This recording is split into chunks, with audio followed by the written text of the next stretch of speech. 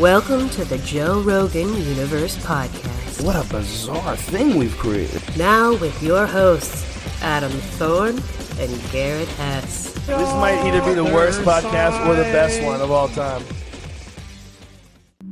Hey guys, and welcome to another episode of the JRE Review. Interesting week. There's some interesting guests on there. Eleanor Kerrigan is somebody that I've seen working and doing comedy herself at the Comedy Store. Dr. Rhonda Patrick, it's her 10th time on the Rogan Experience. That's a fucking lot of time. Let's just give a shout out to three powerful fucking females, honestly. Right? It's a female heavy week. That was great. And then Lori Woolever. I believe that. Yeah. Close. Look, anyone that works for Anthony Bourdain is going to be a badass. That dude is undeniable. Yeah, I'm excited to get into that. Yeah, I don't know what it is about that guy. I guess I do. That's so appealing. But, like, what a fucking remarkable person he was. Seriously. Right. All right, let's roll back to Eleanor Kerrigan. Yeah, she was a waitress at the Comedy Store for 12 years, she was saying. I knew she'd been there forever. Right. And moved up to stand-up, which, what a ballsy move. Isn't that kind of the desired goal if you're going to get hired at the Comedy Store? I feel like now that we've been listening to this long enough and kind of getting a feel for, like, Ari and all the people that have worked there, isn't the notion that you would want to... You don't get hired at the Comedy Store with the notion that you're going to be like the bar manager. You get hired because you want to be somehow involved with comedy or somehow involved with entertainment. Is that accurate, or what do you think? Yeah, for sure. But I think that there's also an aspect when you've been a waitress that long, you kind of define yourself as that. You know, you're coming in as a waitress and staying a waitress. And I maybe there's a point of, like, I don't know what they call it, like diminishing returns, where if you don't make the jump to stand up, people have decided you are that position. And it sounds like she, even though she knew everyone well, she got kind of in that group, right, and then made the jump a lot later, which is almost braver. Absolutely. I don't know. That was what I was picking up. I could see how, because you kind of played on the fence for a minute. Maybe that's, or you just stood back and learned. And I feel like she obviously got close to Mitzi, and that what gave her. I mean, she had a relationship that was probably like no other, given the longevity. That's probably what it was. I mean, It sounded like she knew Mitzi well. She obviously positioned herself as a very valuable member of the Comedy Store. She traveled to where she could make that leap. Right. She traveled. But, saying that though, even that, like, let's say you're really valuable at the store, on the operations side, that's a very different beast than the performance side. So to start to get up there and do stand up, which is like, when she starts, it has to be open mic level. Right. I mean, and you're amongst comedians that already respect you for who you are in your position at the store. That's really ballsy. Right. Like, I have a fuck ton of respect for that movement. Because that is difficult to do. For sure. Yeah. Yeah. That is very difficult to do. It's definitely some courage involved. It's interesting how much she said she's from Philly. Is that correct? Yeah, that's right. Yeah. I like self-deprecation. Only like 12 times. I like self-deprecation. I'm like, stop beating yourself up so much. But I mean, I understand that's just like a natural human tendency, and she was like recognizing it. But I feel like it's the language you use in life is so like formative to how your life plays out clearly. In a variety of ways. Yeah, but she's a comedian, bro. No, I get it, but at the same time, she's like, I get it, and I like that. But there was a point where I was like, hey, like, don't beat yourself up so much. Like you don't need to. Like you know what I mean? I don't know. I guess I don't know what the right words to that are, but she definitely has a backbone. That's clear. Like whenever she was. No, I get it. I get it. She's self-deprecating, but that's probably what makes her great at being a comic. Right. You know? She is like fun. Even that story she told about being on the West Wing. Right. When she was telling her mom, and she's like, "Mom, I'm getting into wrestling." Right. And her mom yeah. tells everyone that she's in the West Wing. I mean, look, to be honest, we've all been there with something. Yeah. If you really look back, someone heard you say something that wasn't the same, and then you're like, "Oh, fuck." Dude, I remember my aunt. I was like, I want to go see this movie. There's something about Mary. And remember that movie? And I was like, that was when I was like a kid. And then she's like, okay. And I was like 2 weeks went by. I was like, I want to go see this movie. There's something about Mary. And she's like, we'll figure out the name of the movie and we'll go see it. and I was like, damn it. All right. That's the name of the movie. And she's like, oh. Yeah. I mean, that's how that shit starts. Right. It's just something small, and then it becomes, just this whole thing that now you have to go back and deal with.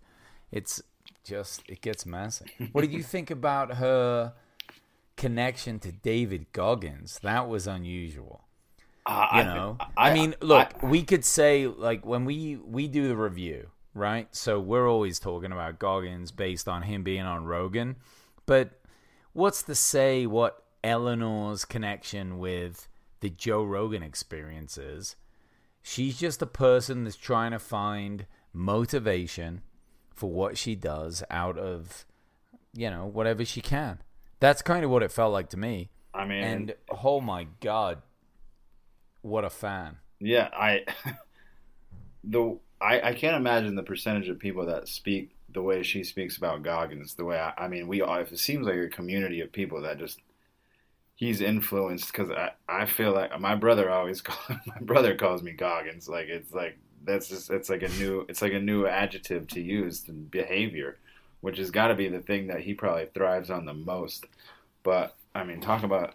I love it. I love the thought process. I love the conversation. You are psycho with your workouts. I'll give you that. The text that he wrote to Joe that Joe read about on his birthday was like, that is, if you wrote that to me, I'd fucking be like, all right, I'm going to go cut down a mountain and dive to the bottom of the ocean and figure out how to fucking live my since life. I have known you, all you have done is like challenge, like you've actually bet me money to do basically almost impossible physical tasks whenever you've had a chance to. And you've achieved. And I'm like, number one, either this guy has a really bad gambling addiction or he wants to challenge. But what I noticed is like, I was so determined to beat you, even though it was like impossible level challenges. You never got upset when you lost. It's a win-win. You were just so happy that I did the thing. Yeah. And I'm like, this guy is a fucking psycho. I watched my buddy lose 30 pounds in 30 days because I paid him I remember that? I paid Joey $200. I was like, lose 30 pounds in 30 days. He's like, you won't. I was like, do it. Last day. He's 5 pounds short. He's like, he lost the 25. He was, he like was dedicated because he wanted to do it. Last day, down 5. He puts trash bags on his back. And I mean, this is Arizona heat, like around his whole body. I've never seen a dude look like a crackhead. It's like 110 degrees. He's running around the block, like, and I have all my buddies over at my house and we're about to do the like weigh in. And he's like 1 pound over. He's like, fuck!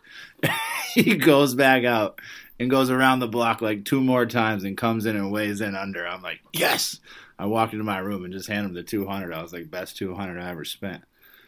Yeah, that's my point. I think you're convinced, like you are determined to lose. Yeah, it's almost like you would be, I swear to God, when you paid me for the step challenge, I was like, this fucking asshole is actually happier that I did this than if I didn't. 100%. I mean, what's money, dude? It's fucking. I love watching. I love watching people like kind of reach out of their like thought process or out of their like comfort zone. That Stairmaster. I mean, it's not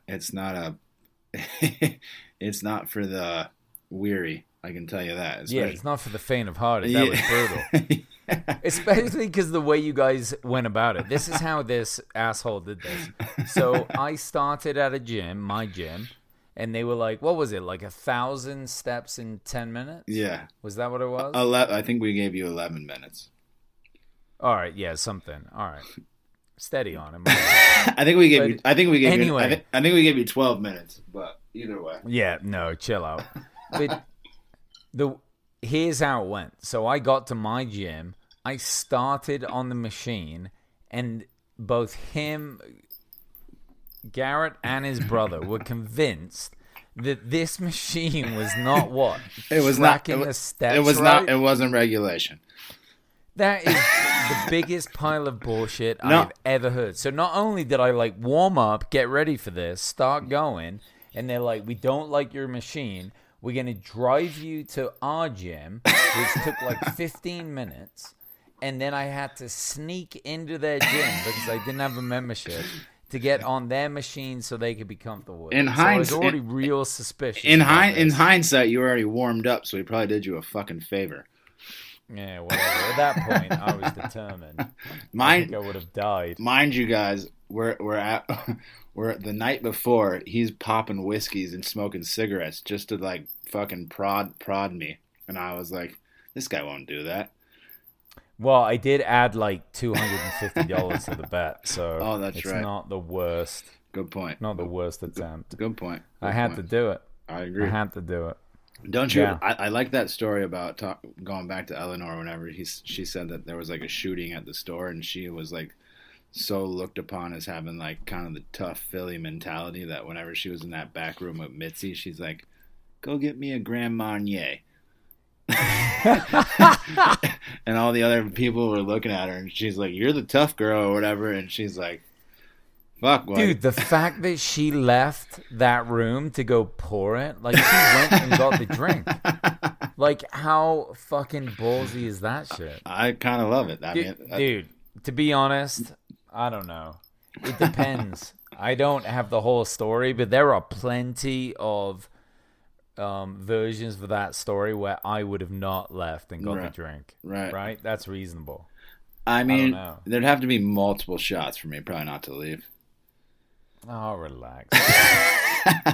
How close are they? What's one gunshot? I think she's just brave. You can't take one shot. Give a fuck. Yeah, it's true. I don't know, bro. We don't have any guns in England. None. Really? No. Wow, that's interesting. No. I mean, the farmers. shoot off the sheep. What are you shooting? I don't know. Foxes. Okay. Big side. Joe goes over largely produced podcasts once again, and I think that's an interesting point to like pick up on, just because of it. When it comes to like regular media as we know it, like you almost can't help but notice with a lot of podcasts you listen to, they get heavily produced. Right. So I mean, not to take away from anything, any guys that do the other review podcasts, but they already have like 4 or 5 guys plus a studio. Right. And I just wonder when, I don't know, like Rogan's is the top podcast in the world, yet people are applying these old formats to like modern podcast. I mean, and who knows? Maybe it's just like it could just be a friend thing too. That people, I mean, I can see the value in wanting to have more people around. Just the way he describes it, the way Joe describes it, is like there's too many moving parts. But I don't know if you can conquer it and you can hang out with your friends and do it, then more power to you. But I agree too. The more production seems a little less, not less, just different, but a different dynamic. I think simplicity in life there's a lot of value to it. Yeah, I think so. When it comes to this, because too many moving pieces, right? When it comes to this type of like media is like probably a better thing. Like, look, Joe takes his guys on tour when he wants to chat with them, and hang out with them and laugh with them. He's got 2 guys probably that open for him, maybe 3 if Joey does not want to show up. So he's got 3 guys with him, Right. but he only has 2 that does the podcast. That's it. Right. And how much more simple could you make it other than him editing it himself? That's as minimal as it gets. Right. I think that's pretty fucking impressive. I think it's kind of a narrative to his life too, and the success that he's had. It's like, I mean, we beat the dead horse, but it's like focus on the things that you can control and focus on the energies necessary. It's like you don't need all the other extra, you know? I don't know, man. I feel like if we go beyond 2 as the reviewers, we have lost our way. Fair enough. I don't know. Is that just me? That might just be you. You probably want an editor. I don't know. I know what you're like. I just need a couple of Buddhas in my room. I'll be good. Yeah. Yeah. They talk some shit about baseball on this one. Oh, I wanted to hit you up about that. All right, hold on. Before you get into it, let me go into this. I want to talk to you about this before. Your brother has a really legit baseball coaching program, from what I understand. Mm-hmm. Even an app that is like legit for people that want to use batting cages. Cagelist.com. What is it called? Cagelist.com. All right, we'll put a link for that if you're into baseball. And then you work for him occasionally. Yeah. Let me shoot him a little shout out to Made Baseball now that we're talking about it. And Joe did hate on baseball, so let me go ahead and comment on that. But you go ahead. Well, I was curious because I know you're a big fan of baseball. This is your time. I tried to write it out, and I appreciate his sentiment because his basis is I heard he was saying it's a skills game, and he heard that from somebody else, and I appreciate that thought process. But he was saying there's less athletic ability. His reasoning made semi-quasi sense in the fact that if you're a conditioned athlete, he was thinking about it from like a cross country standpoint, or I think he made some kind of reference to like long distance runner. That's like conditioning. He's like, and she was saying, no, my brother's more of a strength trained guy that just wants to go out and bang baseballs in the universe. And I was like, okay, skills game is one thing, but you have to be incredibly athletic to make the plays that you play. And I'm like, Joe, show me you hit a 90 mile an hour fastball like in a split second, and then okay, let's hit that ball to the right or left side, and then that person makes the play after the ball just comes off a wooden bat. So now it's traveling at what? I don't know the science behind that, but now it's traveling 1 billion miles an hour. Yeah, I think it's 2 billion, but it's to call it a skills game is I mean, that just is disrespectful to some extent. All right, so let me get this straight. That upset you across the board. I mean, but you did not agree with anything he said. To his credit, and there's a handful of players like that pop into my mind that are true ball players. I mean, I don't understand ball players that have somehow figured out their way. And in the same respect, it's like there's players that are outliers. John Daly is a golfer that's not athletic. There's a lot of golfers that aren't athletic, but I don't think any game that I think would be called skills would be golf. I think, but you still have to be an athlete to be a golfer too. Absolutely. I mean, skills game is. I would think chess is a skills game for me. Yeah, but what is he saying then? You could be like massively powerful but not have endurance? Like, what was his point? I mean, what is he missing? He was talking about conditioning, I think, because I'm sure he's seen like how good does your conditioning need to be to run around the bases? I want to see you run around the bases, but it's 60 feet. All right, dude, I'm not giving you a hard time. All right, I'm trying to get to the fucking truth about this. I mean, it's just like running a 40-yard dash. If you can't run the bases, you're missing out on a piece. I guess you can call that another skill. Because if you can't, yeah, but wasn't the candy bar guy the Babe Ruth? Wasn't it like he was fat? Shut your fucking. Like how fast did he run? I'm English. Relax. Don't give me a hard time. I got here in 1997. He's basing his argument on a sold on baseball. I did my best. Babe Ruth candy bar is what we're basing it on. I see. Yeah, that's fine. Just come hit a baseball, and then we'll call it a skills game. I know you shoot a bow, but I just want to see you hit a baseball. I've seen you shoot a basketball. Oh, all right. Getting defensive with me is not helping our listeners. I'm just How kidding. about- I'm just kidding. I think here's the deal.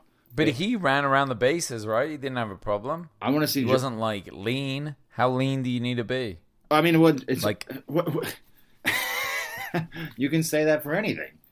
Shaq wasn't lean. He's one of the best basketball players, most dominant basketball players there Good point. was. So I mean, Good point. All right. I think I think that's just, you can call anything a skills game. You can call jiu-jitsu a skills game, couldn't you? Yeah, we got fat guys. Right? Yeah, we got I mean, heavy fat but guys. I wouldn't imagine Joe would qualify jiu-jitsu as a skills game. Yeah, I wondered. It almost sounded like a little bit of hate. A little bit of baseball hate, but I didn't know enough to be sure. I think it's just not knowing enough. That's what I would account that to. He always says he always makes references to basketball and baseball and football. It's not like I can't criticize him. It's just like he's just like, Your brother is gonna love this. he's like, skills game. Oh, you try and throw a ball on a plate that's fucking 12 inches. I mean, there's a lot of things and a lot of scenarios, and it's just like jiu-jitsu. It's all sports. What would you say is the most? What's your opinion of a skills game as opposed? I would think skills game. I mean, I don't know. Like, what's athletic, what's not? Dude, I mean, there's no doubt to me, from the very limited knowledge I have about baseball, that you need to have like physical strength for it. No doubt. To hit a ball 400 And feet. like, yeah. And dude, have you seen like when so you stand in the field for a long time, and this is coming from someone that knows very little. You stand in the field a long time, but then you can like do those types of dive catches in an insta-second. and like sprint catch it in the most ridiculous way I've ever seen with your floppy little glove, and then you throw it back like precision. Like, dude, there's no way that's just. I mean, that's the kind of thing that requires a amount of you probably haven't seen athletic ability. There's a new guy on the Angels, Shohei Ohtani. I'm probably pronouncing this incorrectly, but he's a huge fan. Are you being sarcastic? You need to Google this guy. Yeah, I have no idea. Oh my! I don't even know who the Angels are. California Angels or Anaheim Angels. Oh, but he's like the new like hybrid player. Like, he's the best pitcher. He's the new Babe Ruth. He's the DH too. He's hit more home runs and hits the ball and throws the ball harder than like anybody. Love that. It's an amazing feat talking about Babe Ruth. So I don't think it's just not knowing enough at the end of the day. That's reasonable. That's what I wanted to know. That's fair. I mean, you got to be an athlete to play baseball. You can lack in some departments, I will say, but in order to. Well, they spent like half the podcast singing about Meatloaf, so. Good point. Which honestly was some of the best. Just seeing Joe podcasting I've heard in a long time. I agree. Just seeing Joe have fun is a good time for me. Oh yeah, he was having a blast. And to be fair, like Meatloaf has some legendary songs. I mean, it's not a thing that like you would. I don't know. Maybe it's just me, but like, it's not a thing that you would openly admit to. But it's legit. He's not my guy, to be honest with you. But where's he from? Is he from the United States or is he a UK guy? I don't know. No, he's US. No, I think he's UK. Shut up. You don't like him? I don't dislike him. I don't know. Dude, that was the last of the like ballad rock, bro. Yeah, I like the way he described it. Wait, you don't like Queen? You fucking homophobe? Whoa, easy, Chief. I'm going hard. I did like. Did you see Bohemian Rhapsody? That was a great movie. I didn't see it. No, it's worth. I still have not seen that. That was a great performance. A great movie, for sure. Yeah, the guy from Robot, Mr. Robot, was in that, right? Yeah, he did a great job. Did you think he was like Freddie Mercury in that? Oh, I mean, I didn't. I'm not trying to be silly. I didn't know Freddie Mercury, but I didn't really have a frame of reference either. But I think he probably played the role real well. I felt like I knew Queen after watching that. Dude, nice. All right, let's jump on to Rhonda Patrick. All right, heavy. You're a fitness guy. Let's get your feedback on like the top points. Now, when I started this podcast, I thought a lot about how I don't know, with certain guests, like how the information was being passed, right? And so with people like Rhonda Patrick, you almost need like a fucking spreadsheet afterwards. I couldn't agree more. What's her exact title? Do you know? Because I keep trying to tell people about the podcast. I'm like, she is a clinical scientist, or like, what would you like? What do you? I think she has a PhD in I don't even know. Hold on. Because I felt bad saying like, because obviously she has a great influence and a great like circle of knowledge, but I didn't know what her exact title was. And I'm sure when we get into this about, obviously COVID's going to come back around, but she's a cell biologist. Yeah, cell biologist. That makes sense, right? Because the way she talks about things. Yeah, there's a few things that she's going to be able to do real well, and I mean, maybe there are other cell biologists that are like, nah, you know, we can all do that. I like that she prequels she always prequels everything with I am XYZ, so I'm not an expert on this, but this is my opinion, and I know that's what you're asking me. Dude, she's been on 10 times, right? And she seems pretty legit. At this point, I would imagine that people would have called her out on her bullshit if she didn't know what she was talking about. I think she's a very viable source. You wouldn't have her on otherwise. I couldn't agree more.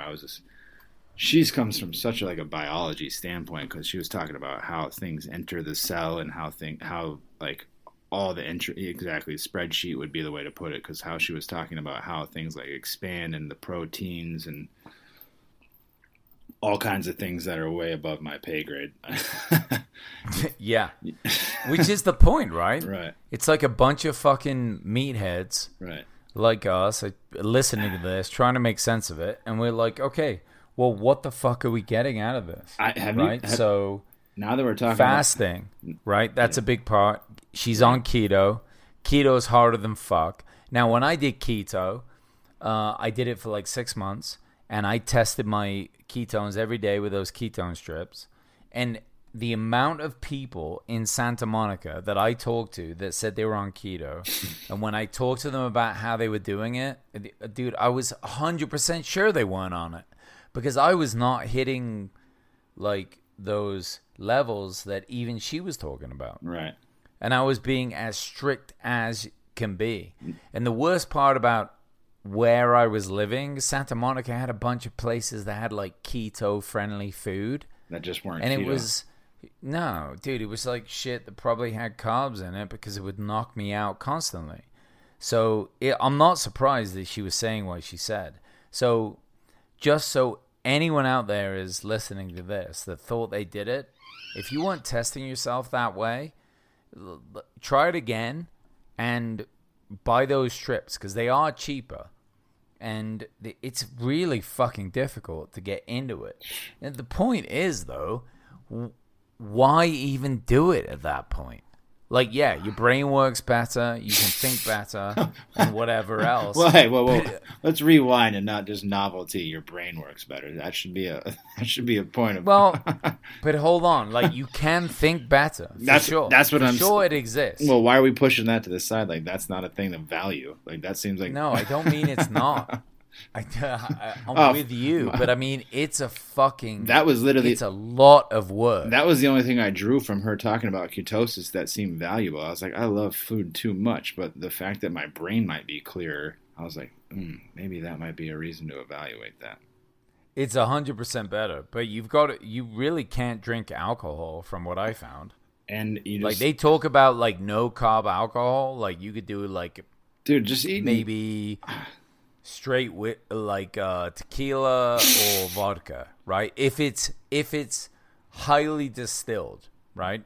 So vodka was like be highly distilled vodka, like 6 degrees of, I don't know, whatever they call the distillation process. Yeah.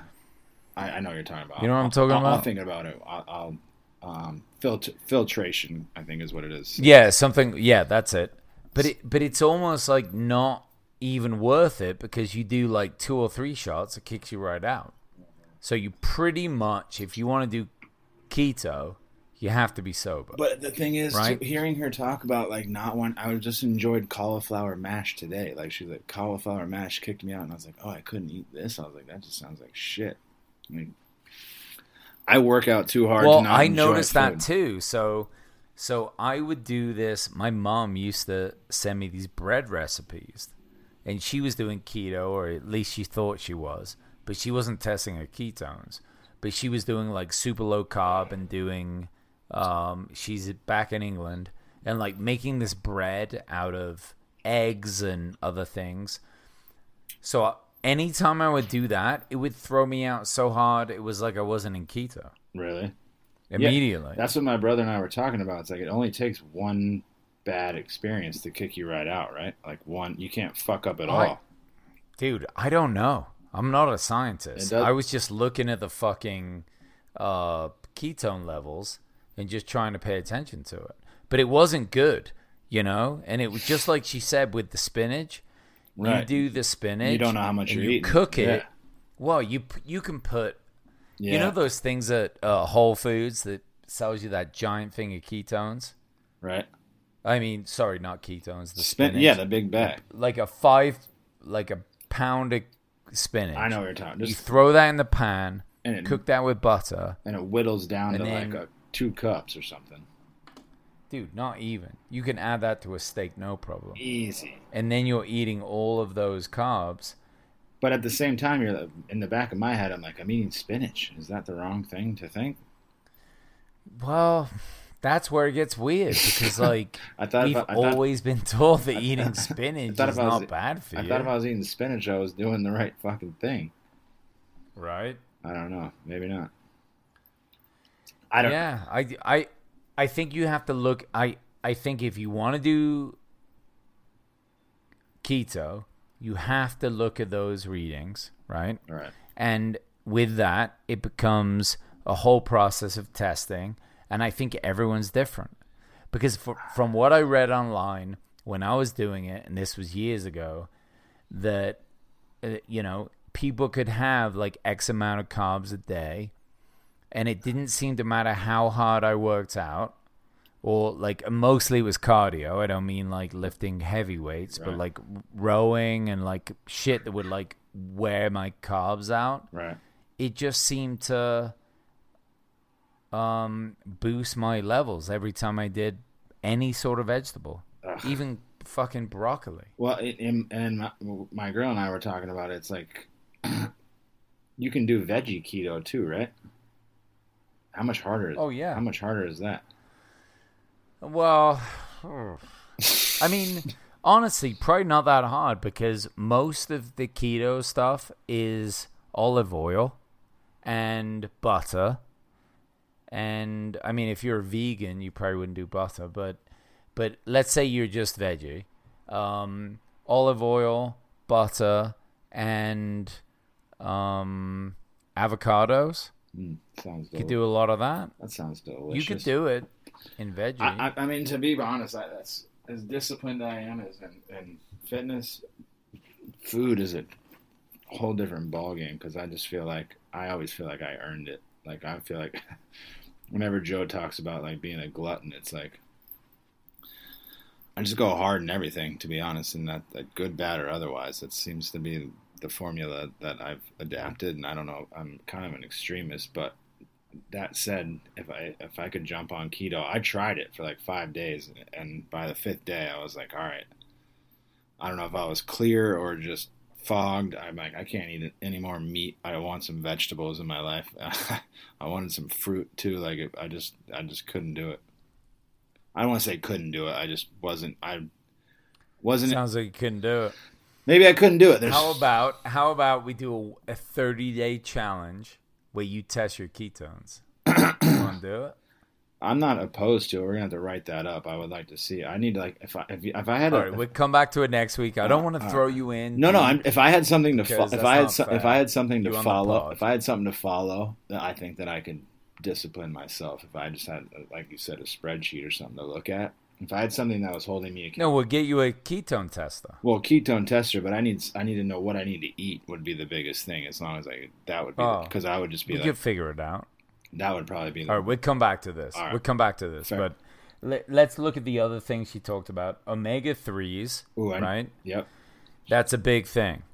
And I get lazy with that. I don't take that supplement. I sometimes think that I eat enough fish, but I don't know if I do, to be honest. Do you know? How much fish do you eat? I haven't checked any. I don't want to say very little, and just tuna count. But to be honest, I don't seek out fish as often. Are we supposed to be? It was interesting them talking about, like, she was saying they were talking about sardines. I know Joe's made reference to sardines in the past and anchovies, like just walking around with those.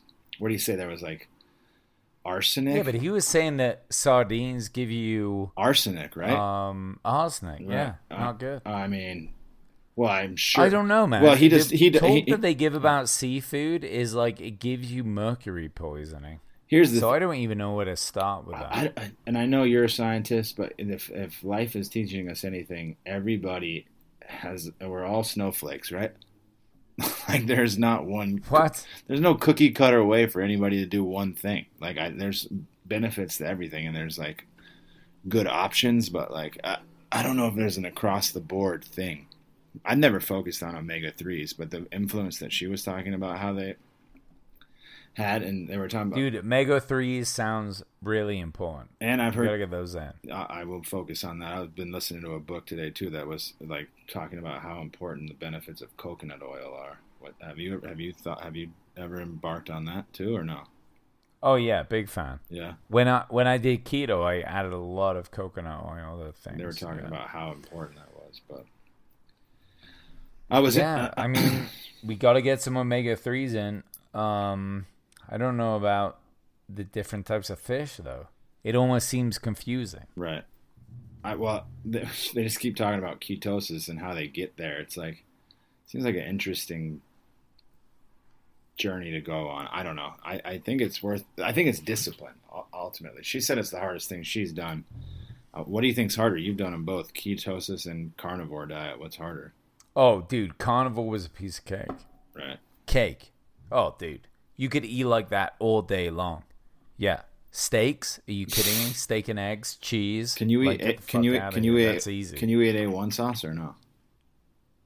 Yeah, a little bit. Oh, I think it's sweet. Might have some sweet. Like you got to be careful with the sugars, but like a little bit of sauce. Yeah. I mean, keto is really heavy fats all the time. It's like you live on fat. It's a very peculiar diet. I was going to say that is compared to what we're used to. I don't know. And they were talking about the benefits of fasting too. I think that we were just talking. Well, fasting gets you into ketosis, right? Which is a weird thing. Well, you got to think about like the early people. They were all in probably ketosis, right?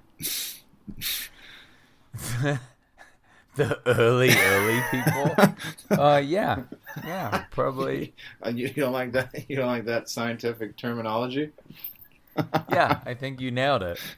Well, I mean, look, the Inuits, they get in there because they're just mostly eating fat. Right. And then through times of fasting, you're going to get into ketosis.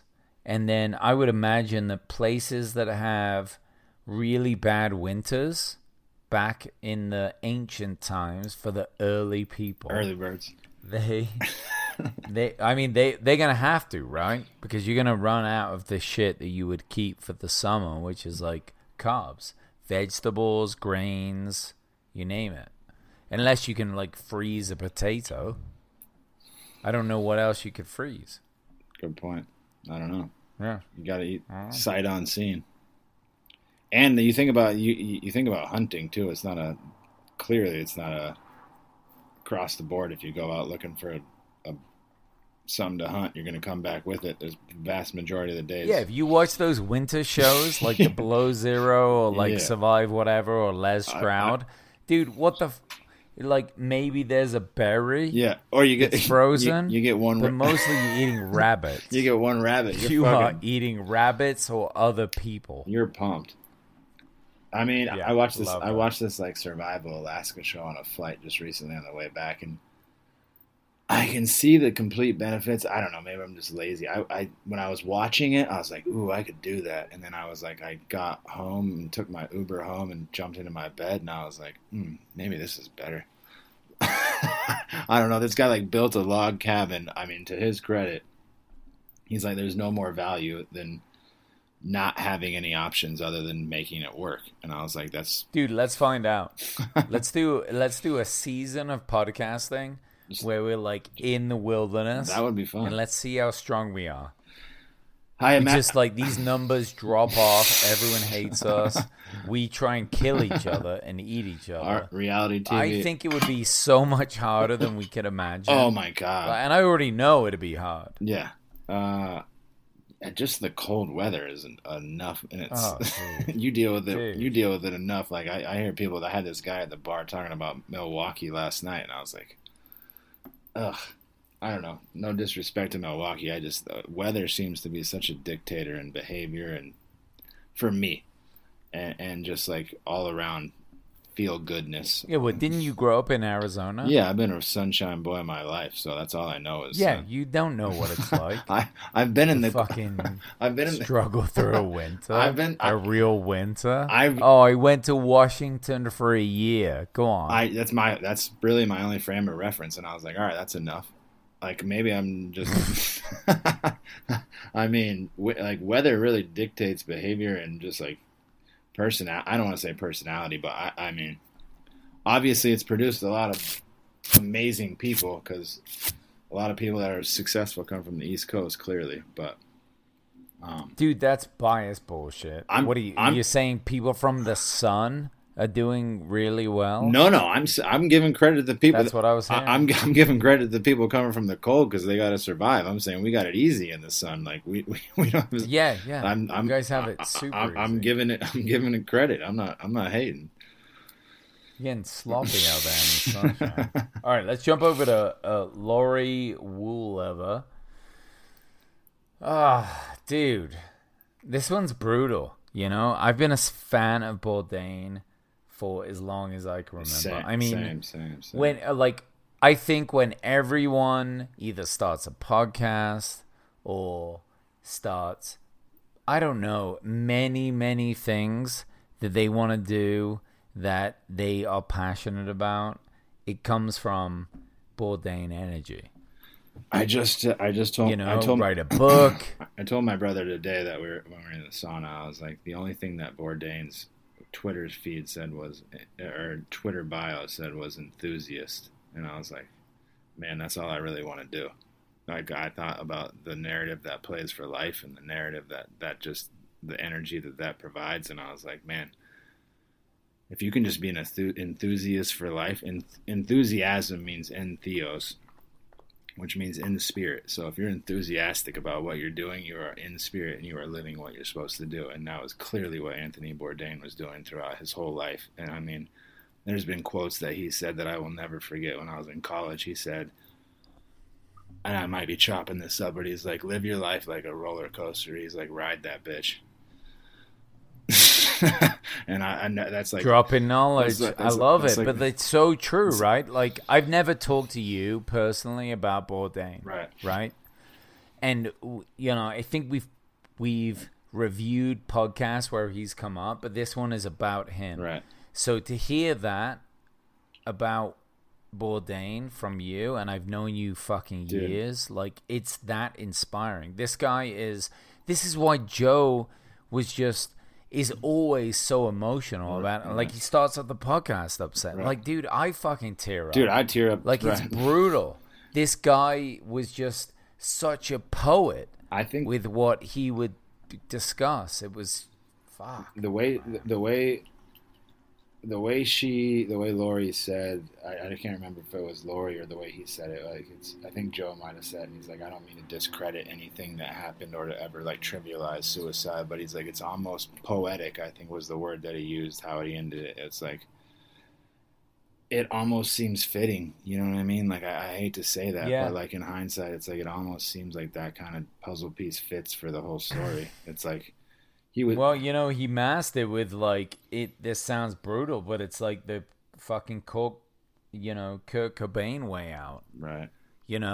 It's like a lot of the people that he admires the most. Right. And and not to be like morbid, I fucking admire those same people like with the same kind of energy. To be honest with you, like, I mean, it's. Yeah, but I don't think we do because they commit suicide. It's not like Kurt No, Cobain, yeah. I don't. Or like you could take John Lennon, who died early. He didn't commit suicide, got shot. Right. You could take Jimi Hendrix, who obviously the Experience was named after. He didn't kill himself, but he died of an acid overdose. And like, it's just people that die before their time that have incredible power. Do you know why Bob Marley died? Foot cancer. Yeah, he could have cured skin cancer, but on his foot. Yeah, I think it was toe cancer. He probably could have just cut off his toe. Oh, it was? But Okay. I mean, I don't know that for any. I think that's the case. I watched that documentary, but he could have just cut off his toe, and he's like, "Nah, that's not Rasta." Really? From the stories, Dang. I mean, there's character is one of those things that it was in the same book that I was listening to. It's like, keep the things that you can put prices on with the prices on, but don't justify the relationships and the people that you have to put prices on those, because keep those things priceless. Keep your character and your personality and who you are priceless. Don't put a price on that, because it's just not an option. And when you live like... Dude, when did you come up with all these like personal quotes? They're not. They're not. These are great, by the way. And also, these are. No, I mean, when did you start memorizing quotes from people that we were talking about? This is the most like intellectual I've ever seen you be. I mean, I'm trying to be more of a sponge these days, but. All right, I'm googling Bob Marley's death here. All right. Yeah, my dad back in England there was a big influx, I think, in the 60s and 70s of those island area people moving to England. Yeah. And like it just took off. Right. And like Rasta, like that's where UB40 came from. Yeah. Yeah, right. It was such. My dad was so like everyone was into it. I just got back from Jamaica. I always loved it growing up. It is interesting seeing people like it's such a weird thing, and this is no disrespect, but seeing black people, for me, like with a UK or your kind of accent, it's such like a weird thing because I'm not accustomed to it. And in Jamaica, you'll see it like frequently, so it's like such a really. Yeah, it's interesting. Dude, we have such reverence for them over there. Like, it was just Bob Marley over there. Like, my dad used to have his like posters on our wall growing up. Like, it was just something that and we used to jam out to Bob Marley all the time. Way. I loved it, bro. Oh, dude. You never told me that. That's fucking great. Oh, dude, the best. The best. I mean, now I've moved here and, like, I see how different the world is and, like, how big it is. Like, what a privilege. Right. Really. I mean, not everyone in England was listening to that. Right. My dad just exposed me to, like, and he would always talk about how there was the time that there was an assassination attempt against them, mm-hmm. and he decided to go on stage the next day, and they were like, "Dude, you're gonna get shot," and he was like, "Nah, I don't care. This is what I do. I'm sure you. This is what I'm here for." And I always remember that as like a little kid. I was like, "That is a fucking brave move." I'll never. Also, I don't know how true that is, but it's 100% true. I've heard. I mean, I don't want to say 100%. I wasn't there to witness it, but I've heard the same exact narrative. I'll never forget a Bob Marley quote. He said, "Are you rich?" And he said, "Possessions make you rich." He says, "I don't want those kind of riches. I just want life."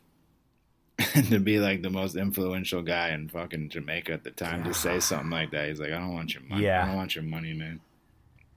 He's good, man. Well, he's like, you listen to his music, like that's the type of thing that, like, I don't know what, like, I don't know. When it comes to music, I like it, right? But I always feel like a novice. I'm like like when it comes to fashion, I'm a novice. Like I don't dress well. But like we know what we like to hear. Right. And some things really speak to us. And like you can't not hear, Kurt Cobain's fucking, Teen Spirit and be like, okay, that sucks. You just can't do it. Well, the one I won't. You're not wrong. You're not wrong. But you can't put on a Bob Marley song and not like bob your head and like appreciate the words. It's impossible. I don't care. That's what I'm saying. Like there's certain music that even to novice, just like this is speaking to me, and I don't know why. Right. But it has a message. Right. It's like something very special. I'll let you come back to that and clarify that. I do want to talk about whenever he was talking. And Joe was making reference to like how important travel is in life. I got to imagine that travel and experience and seeing other parts of the world has to be the single most beneficial thing for any human in this world. To see how other people live and to see how other people interact and to see how other people survive. And we have such a encapsulated fucking Truman Show here in the United States that we have everything just so at our fingertips that when Joe was making reference to like how he travels and how it's just like peeling away another piece of the onion, it's like I could never ever put a better like or just tell anybody anything that would be more important than to travel and experience other people because it only helps you grow, I don't know, man. After high school in New Mexico, I went back to England, and then I was there maybe a year and a half, and a lot of my English friends were doing what they call a year out. Right? Yeah. So they either take a year off college, which we call uni, yep. and they just wanted to travel around and do that thing. I think that's brilliant. Which is awesome. I think that's brilliant. a huge experience. My girlfriend, though, at the time, Alex, she wanted, because she was going to med school, so she was like real disciplined about the things that she wanted to do. Right. She didn't like the idea of like just going for a period of time just to have fun, which was super annoying when you're 20. Right? As a guy. But fucking discipline. And I was such an idiot then. I mean, I still am, but like then massively. And I'm like, you don't want to just go to like party resorts and like have fun? She was like, no, I want to give back and I want to do good things. I'm like, oh, okay. All right, whatever. And I loved her to death. She was the best. Right. And she said she wanted to teach for a school, right? So we went to Sri Lanka and taught for an organization. Oh, that's awesome. And I was not into it. Really? At all. I mean, no, dude. I just wanted to party for a year. No, I get it. I was like 21, and I just wanted to fucking hang out. And I get that. And within like the first 2 days, I realized there was like no organization. No one knew how the teaching worked. No one knew how fucking anything was going to go down. They were just like, there was like some company in England that had connected with these people in Sri Lanka, and they were like, hey, we're connected with students, and you make a school. You make classes. Right. So I felt really bad because I kind of went into it like expecting to be bored and annoyed. But really, I felt like I had this responsibility to figure out how to teach something to somebody. And now I have a dude. Yeah, these kids were cool, man. They showed up, and like now I was there with a blackboard, having no idea. Nobody prepared me for anything. Yeah, I know. It was that fucking ridiculous. I don't think it's that's an amazing fucking story, man. That went from. I don't know. I think that I had a similar experience, not to Sri Lanka teaching kids, but I went to Guatemala and helped build an orphanage when I was like 17, and that was probably one of the most. I mean, I wasn't like a Christian missionary kid either. My aunt was like, hey, do you want to go travel to Guatemala for 10 days and do this? And I was like, sure.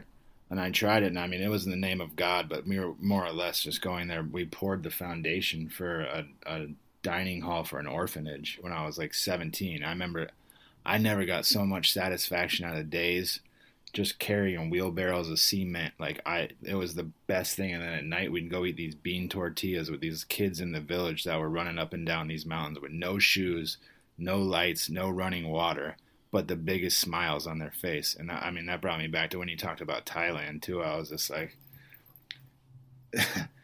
like Sri Lanka. He was talking about what he made a reference. He's like, why are people in Thailand so happy? Like, you know what I mean? You think about these things. Like I watched in Sri Lanka as well. It's like it doesn't take outside things to make you happy. It takes community, and it takes like you can. That's what they said to me in Jamaica too. I was like, do you have any desire to move to California? And because I told him where I was living in LA and whatnot. He's like, ooh, that's where I want to go. And as we got a little bit deeper in the car ride, I was like, you sure you want to go there? I was like, do you want to go to California? He's like, yeah, but Jamaica, he's like, it's community, you know? And when he said that, I was like, that was another one of those like price tag moments that I was like, yeah, there's not a whole lot of people that probably are like, I left Jamaica. Like you don't meet people that leave like those kind of areas that are born there. A lot. I mean, I haven't met anybody from Thailand that lives in California. Have you? Or I haven't met anybody that lives in California from Jamaica or these like tight-knit or from Sri Lanka or I mean, I don't know. Just like these tight-knit communities that revolve around family. There's not a lot of these spots that I think they're traveling to these big cities because they don't see the value in it. And there's some quality to that. Well, it might be that it's like you can't just move from Sri Lanka to fucking That's true. Santa Monica. Yeah. I mean, you're right. It's difficult. No, I get it. But you know what? A lot of what you're saying is important. Like I've never heard that story that you said that, but also it makes me think that holy shit. Like I know you, and like it takes something like that for us to be like really inspired, like to pay attention. Right. You know what I mean? Like holy shit, this is fucking, and that's sad in a way because we're not the kind of people that don't care about other people. Right. Like we do, but you're not paying attention to it in your 20s. Right. A lot of the time. Like if you are, good for you. Yeah, absolutely. But you're ahead of the curve from at least where I was Agreed. with my friends. Without a doubt. And the fact that we got to do that in our experiences independently, just shows how important it is for people to get out to those places so they can see how it is. Can I just put this out there in the universe? I say we do one of these podcasts from Vietnam just in honor of Bourdain and him saying that was his favorite spot he's ever been to. Oh, that's right. That was his favorite spot. Yeah, let's do it. Let's do it. Should we do it next year? Yeah. We could do it. I want to go to Vietnam. All right. I've never been. Next summer. No, wait. When is the summer in Vietnam? I think in the summer. We'll research the best That's time. Northern Hemisphere. Okay. Yeah, good. Let's hit it like before the rainy season. Let's get out there at a good time and let's check it out. Hold us to that. I'm down for that. 100%. Let's get back to the meat of the Bourdain episode, though, because really, as much as they want to talk about with everything that's him, and you can watch the documentary, the suicide is really where it's at. That's where it hits Joe, and that's the hard part. I had a friend early this year that committed suicide on a hike, and we didn't get the reports back or the talks back. Actually, I didn't talk to you about this, Garrett, until now. But we got the talks back, and there was sleeping pills. It's fucking brutal. Like, beyond belief. I'd never experienced anything like it till this year. And you know what? When I heard his pod and when he started up, like, I don't want to get too fucking sympathetic, but I got upset, man. I got real sad. Real fast. Yeah. I don't know. It's a tough pill. It's a tough pill. Yeah, and like Joe talks about, like, and he said it multiple times, like, what is, like, I wish I was there. I wish I could have talked to him. I'm going to say, because we have listeners and we love you guys, like, holy shit, please reach out to someone. Reach out to us. Yeah. Reach out to anyone. Don't fuck around. Like, please. I know it's brutal. It seems like the way they Like, described it too, that it's like such a, I don't want to say it's an impulse thing, because I'm sure that you think about it prior to, but to follow through is one of those like impulse moments where you could have just said something and just, I don't know, please reach out into the story. I mean, yeah, and I don't want to take anything away from those impulse moments. Right. Like, I could imagine that pain is so fucking brutal, and you've gone through it so many times, and each time you're like, no, I could do another week, and then you get to another week, and you're just like, God damn it. Right. But, like, if it's the difference between reaching out to us or reaching out to somebody, like, for sure, please do it. We have time for this. And if life has taught me anything, and I'm sure you can be a testament to this, of fucking, not to use a cliche term, but fucking pressure makes diamonds, boy. So that's it. The hardest parts are some of the times that make you the strongest and the most resilient. That's it. I mean, you know, we've all been in places. Right. You know, we for sure have. And if we can't help each other through it, I don't know. I mean, how many times have I thrown you back in the back of a Mini?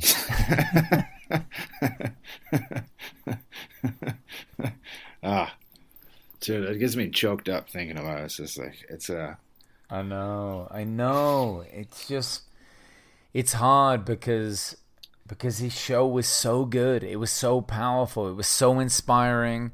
It got so many people to think about traveling all over the world. It hit so hard. It hit so hard for me too, because I know so many people in the industry that are like blood, sweat, and tears, that stuff too. And it's like, it seems to be like a community of people that have just that, like, I don't know. He was obviously his own specific character, but I mean, the way people live the life in the industry, I don't know. It's just so weird. The way she was talking about being like the cook, and she's an AA too, right? Like, I can't. Maybe that was rude. Yeah, right. She is. I mean, it's such a awesome thing to see people say that too. Like, just be authentic about it. Like, you'd think like that seems like, I don't want to say weak, but it's like, man, that's just good to see. Good to see you be like seeing vulnerability is like one of the best ways to develop relationships and just see people for really who they are, you know? Yeah. I mean, I just did 115 days sober, which for our group is like a long time. It's like that's almost 4 months. 10 years. Yeah, too long. And, you know, it gives you, like, it's undeniable. It gives you clarity. Right. You know?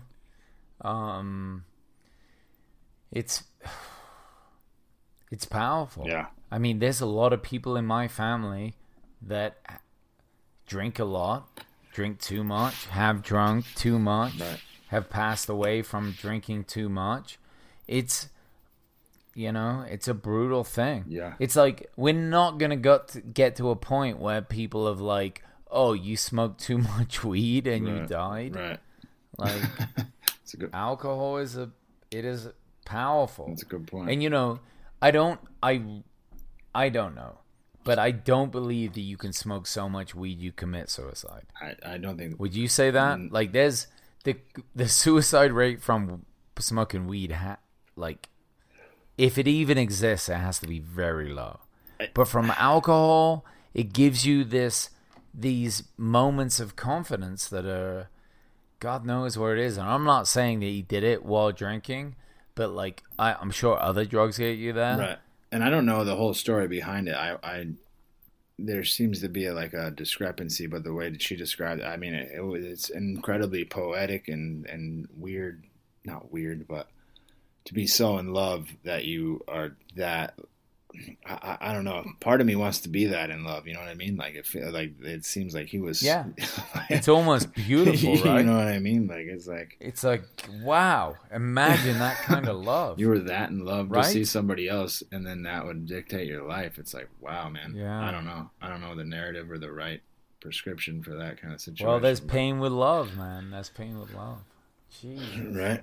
Oh, what a way to end. What a way to end. Yeah, hey, we don't get to choose, man. Right. We just review it. Right. Like, this is how it goes. Right. Fuck. Yeah. These are tough ones, man. These are tough. I mean, that said, like... Fuck, please. Anyone listening, anyone that's a fan, like... This isn't the suicide hotline, but I swear to God, you reach out to us, like, we're not going to fucking not listen to you. I'm down to talk. Like, talk to us. Send us a message. Please. Yeah. Well, guys, thank you, as always, for listening. Garrett, great co-host. My guy. Yeah. So, yeah, give us a review if you can, if you want to. And, you know, honestly, we are happy with any type of review. You don't have to kiss our ass. We love you. We love you just for tuning in and paying attention. Do your worst. We love you regardless. Yeah. All right. Thanks, guys. See you next week. Peace.